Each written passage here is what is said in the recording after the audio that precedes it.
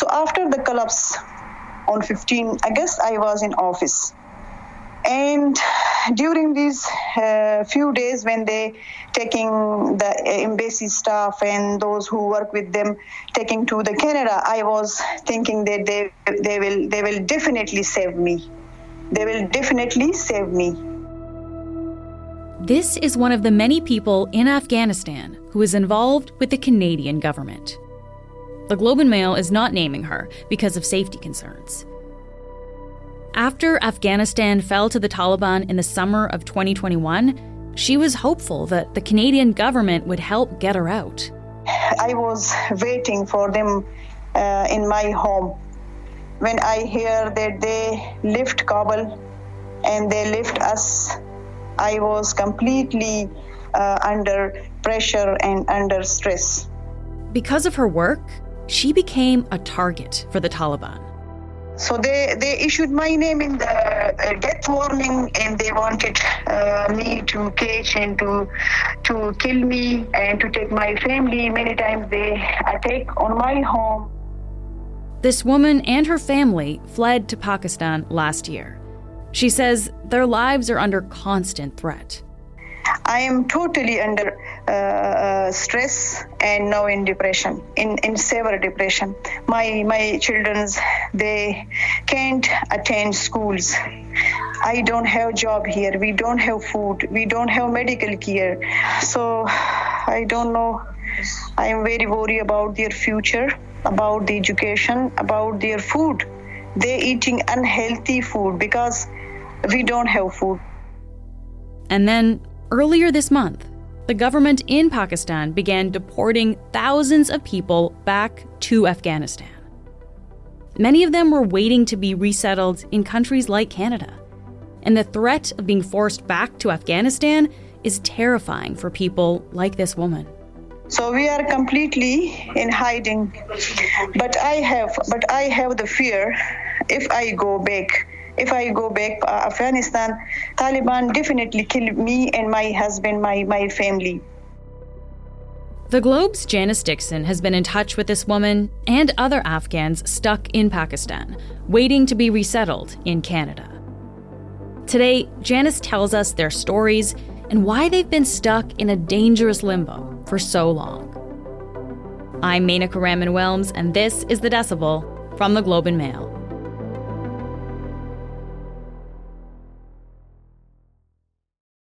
Janice, great to have you here. Thanks for having me.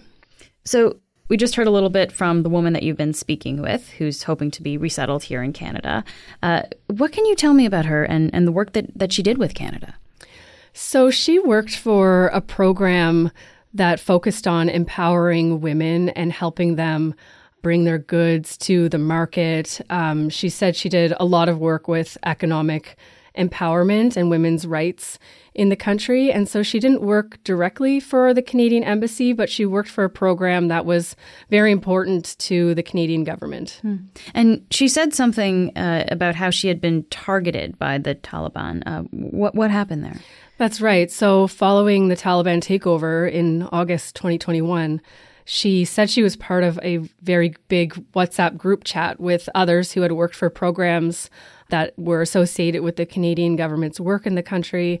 And the people in this group chat were all trying to find out how to come to Canada. And they were also talking about the Taliban and what it was doing in the country.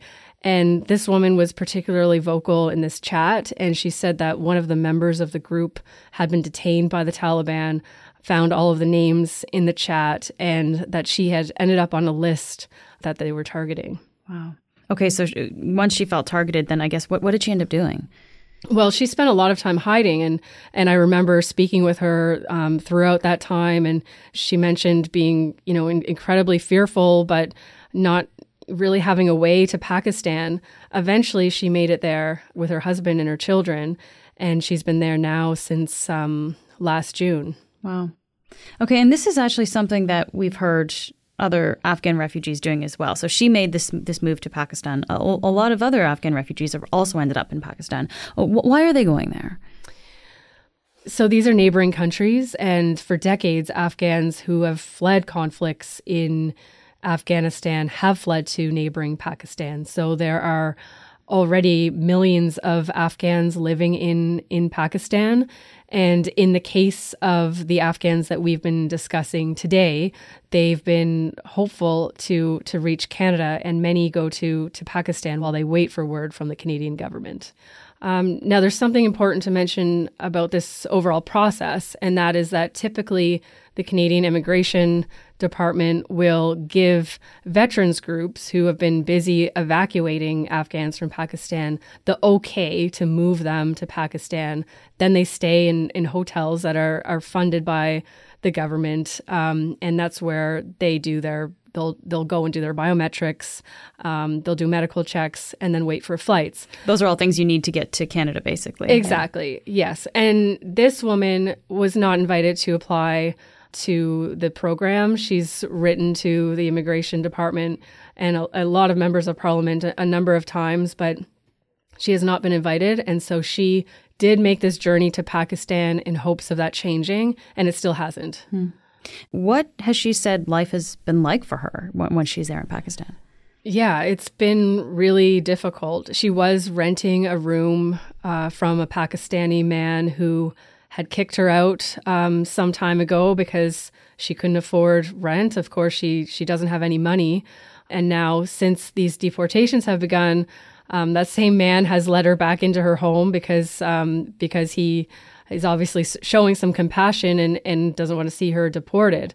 And so she said that he's agreed that her family can stay for a few months, but they might eat one meal a day. You know, they're relying on the generosity of strangers. And I believe she can't really work, right? And with her status right now? She can't work. Her children aren't in school, and it's been, 2 years of that. Yeah. So let's actually talk about these deportations then, because people are now getting caught up in this. What exactly is the government doing?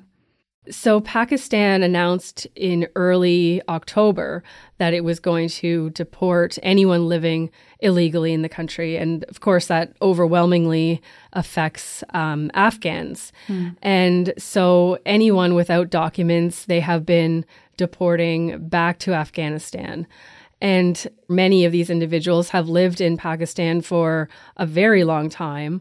And also in this effort, people who have been waiting to go to Canada or other countries have been affected because perhaps their visa has been expired and so they don't have legal documents to show.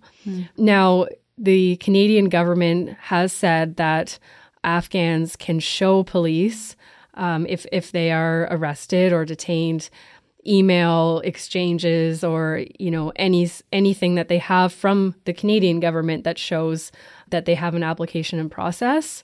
But from what I can tell from some of the people I've been speaking with there, that hasn't been enough. And so what has the government in Pakistan said about why they're deporting people in this way back to Afghanistan? The government has raised a number of security concerns and have alleged that Afghans have been involved in some recent Islamic militant attacks. I mean, this seems like a pretty drastic move, though, right? To send people back across the border. What has the response been from the international community and I guess organizations especially that look out for these things?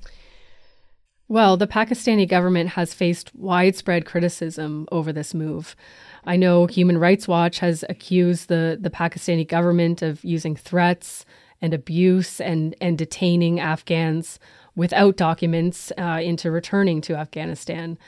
And that group said that these deportations violate the country's obligations as a party to the UN Convention Against Torture and also contravenes international law and its principle around not forcing people to return to countries where they face risk of torture and persecution. So the concern here is if they're sent back to Afghanistan, they could face some really dire situations here then. Yes, for sure. And especially those who have a connection to Canada. They're terrified of living in Afghanistan. They're fearful of the Taliban, who have beaten and abused Afghans that have had connections to foreign governments. It is just honestly so shocking to consider the fact that these Afghans have, in some cases, sold all of their belongings. They don't have homes to return to. They have found themselves finally in the relative safety of Pakistan. Just to be sent back is really devastating for these people. According to the United Nations High Commissioner for Refugees, as of October of this year, there were 3.7 million Afghans in Pakistan, and among them, around 700,000 Afghans who fled to Pakistan after the Taliban takeover. Wow. Okay. Do we have a sense of how many people have been deported so far? So since Pakistan announced these measures in early October, more than 280,000 Afghans have left Pakistan. Now, the federal government would not give me figures on how many people they know have been deported who had been approved for resettlement in Canada, but Aman Lara, one of the main groups who has been evacuating Afghans to Pakistan who would travel onward to Canada, told me that they're aware of 6 families so far that have been sent back. Wow. So these are 6 families that were waiting to get to Canada and have now been sent back to Afghanistan. That's right. And I did speak with a man this morning. He was approved to come to Canada along with his wife. His wife is pregnant, and the two of them they're on their way to the hospital this week. They were walking to the hospital when they were arrested, taken to the police station, and then promptly driven to the border. Oh my God. Wow. So they're going to a hospital. She's pregnant. They're looking for care, obviously, and that's what happens to them. Exactly. Wow. I guess, can you just remind us, we touched on it a little bit, but what has life been like in Afghanistan since the Taliban took over just over 2 years ago now? What does it mean for these people to be sent back there? Well, for instance, the man I spoke with this morning who just arrived, he's staying with his cousin because he's too fearful to go back to where he lived before, because his neighbors know about his connection to Canada, knew that he had fled, and he's just so fearful that they would tell the Taliban that he's there. And so I think that there are a lot of people who are living in fear. Of course, women have no rights in the country at all. It's facing separately a massive humanitarian crisis. And so it's really, a terrible place for people to return to who thought that they were on their way to a new future. We'll be right back.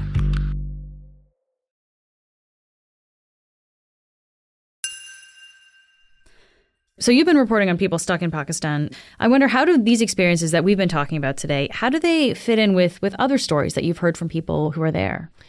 Well, first of all, I went to Pakistan last November to meet with Afghans who were waiting to come to Canada, to hear their stories, to hear about what they thought was taking so long. In many cases, there's, some very complicated paperwork. They have large families. And over the course of my trip there, and I only spent a week in Pakistan, but I spoke with dozens of Afghans that had stories to share. And it did strike me then that it had taken so long for so many of them to hear from the government. And it's shocking that a year has gone by and many of them are still in this same situation. I will raise the case of one family that I met in November, and they were not receiving communication from the government. They had sort of seemed to slip through the cracks. The man had been a security guard for Canada's embassy in Kabul. And so I went to this room that they rented in Rawalpindi, and he was telling me that his 14-year-old daughter had been outside their house, and she went to a bakery, and he could hear her screaming because a motorcyclist had driven by and tried to grab her. Oh my God. And then his wife had quickly interjected that their baby, who was their young son, who was a year and a half, had sort of stumbled into the street in the front, and someone had doused him with a hot liquid that burnt his chest. And she showed me this terrible scar, and the liquid had burned through his clothes and burnt him. Wow, and that's awful. Yes. And this family was they're Hazara, and it's a minority in Afghanistan, and they were targeted. And so after I met them, I was in touch with this group. It's called Operation Abraham, and they've been working to help evacuate Afghans and bring them to Canada. And they were in touch with the government, and luckily they were moved to a hotel in Islamabad, and then they have made it to Canada since. So that is a good story in the end, that they finally made it here. But what I haven't been able to figure out is sort of what differentiates those people from the people who are still waiting. And, you know, there's this one interpreter who I've written about. He's actually helped tons of other Afghans with their paperwork. He has a laptop. He helps people fill them out. Then they fill out their forms. They get emails with their flight details. And he brings their luggage up and sees them off to the airport while he's still there. And it's really hard to get answers on why it's taking so long. Yeah. Wow. So yes, it is possible for people to get through this process, but it does seem like this it can take a really long time. It sounds like there's lots of bureaucracy here as well. I guess, do you have a sense, Janice, of why it takes so long to actually go through this kind of process? I honestly don't. It's a question I've been trying to answer for a long time. And a larger question is, how does the government decide precisely who gets to come to Canada? Because this woman who I interviewed, she worked for this women's initiative that was funded by Global Affairs Canada, and she was not invited. Yet she tells me that her boss has made it here. And so I think that these discrepancies are, very frustrating for these applicants that are looking to the person beside them, and they're thinking, well, why is that person going to Canada? And why haven't I been invited to apply? And as time drags on, they're just checking their emails hundreds of times a day, waiting for some kind of signal that they're coming. And it's a really terrible position to be in. Yeah. Well, let me ask you actually about, I guess, refugees a little bit more broadly here in terms of people who come to Canada, because there has been criticism of the federal government for its handling of Afghan refugees, especially in comparison to the handling of Ukrainian refugees. Because the Canadian government, in the year and a half since the war in Ukraine has happened, the Canadian government has brought in around 230,000 refugees from Ukraine, which is, a pretty substantial number. We've only brought in about 40,000 refugees from Afghanistan, though, and that's in, actually more than 2 years, so a longer period of time. Why is that? Why is there such a discrepancy in those numbers? I mean, you raise a really good point, and this is a question that does come up. I see it in the comments of some of my stories about Afghans, and some criticism that it's discriminatory, that it is so much more challenging for Afghans to come to Canada than Ukrainians. The programs are very different. And so I suppose one important point is that when Afghans do eventually come to Canada, if they are government-assisted refugees, then they have support for a year where the government assists them with housing, with health benefits, with any supplies they need, with help finding work. And they are really being set up to build their life here and to start over. And, on the flip side, I have heard complaints from the Ukrainian community that there is, in fact, not enough support for Ukrainian refugees when they arrive, because they're here on a 3-year visa, which is, a visa that allows them to stay here for sort of a short time, but not sort of stay here forever. So it sounds like, the visa that Ukrainians are using when they come to Canada, it's a shorter period of time, and I guess, as you said, doesn't have as much support as when we're bringing Afghans, and that's a slightly different program. And there is a massive Ukrainian diaspora here. Many Ukrainians are coming to join their relatives, and also many are returning home eventually when they feel safe enough to do so. So the federal government did say they would bring in 40,000 Afghans, and that number has been reached. So I guess what happens now, Janice? Because clearly people are still looking for help in coming here. That's right. And the government has said that their resettlement work is continuing. And I know that the two main groups who are evacuating Afghans are still very busy moving people who are approved to come to Canada. So all of that work continues. And I know that the government has surpassed the 40,000 mark. And so clearly they're not saying we've reached our cap, nobody else is coming. The people who are in the pipeline, they are still on their way here. So I guess just lastly here, Janice, I mean, what does all this mean for people like this woman that you've been speaking with, right? Who's hoping for some help from Canada for a long time now, more than 2 years. Like, what options does she have left? Well, there are really very few options. One is potentially being picked up by a private sponsorship group.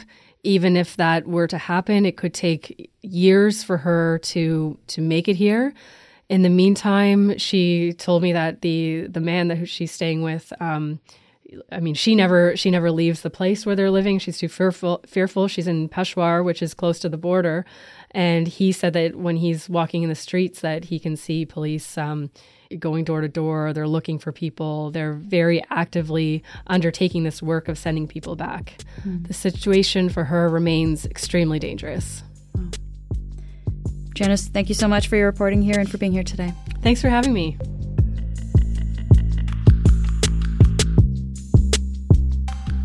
That's it for today.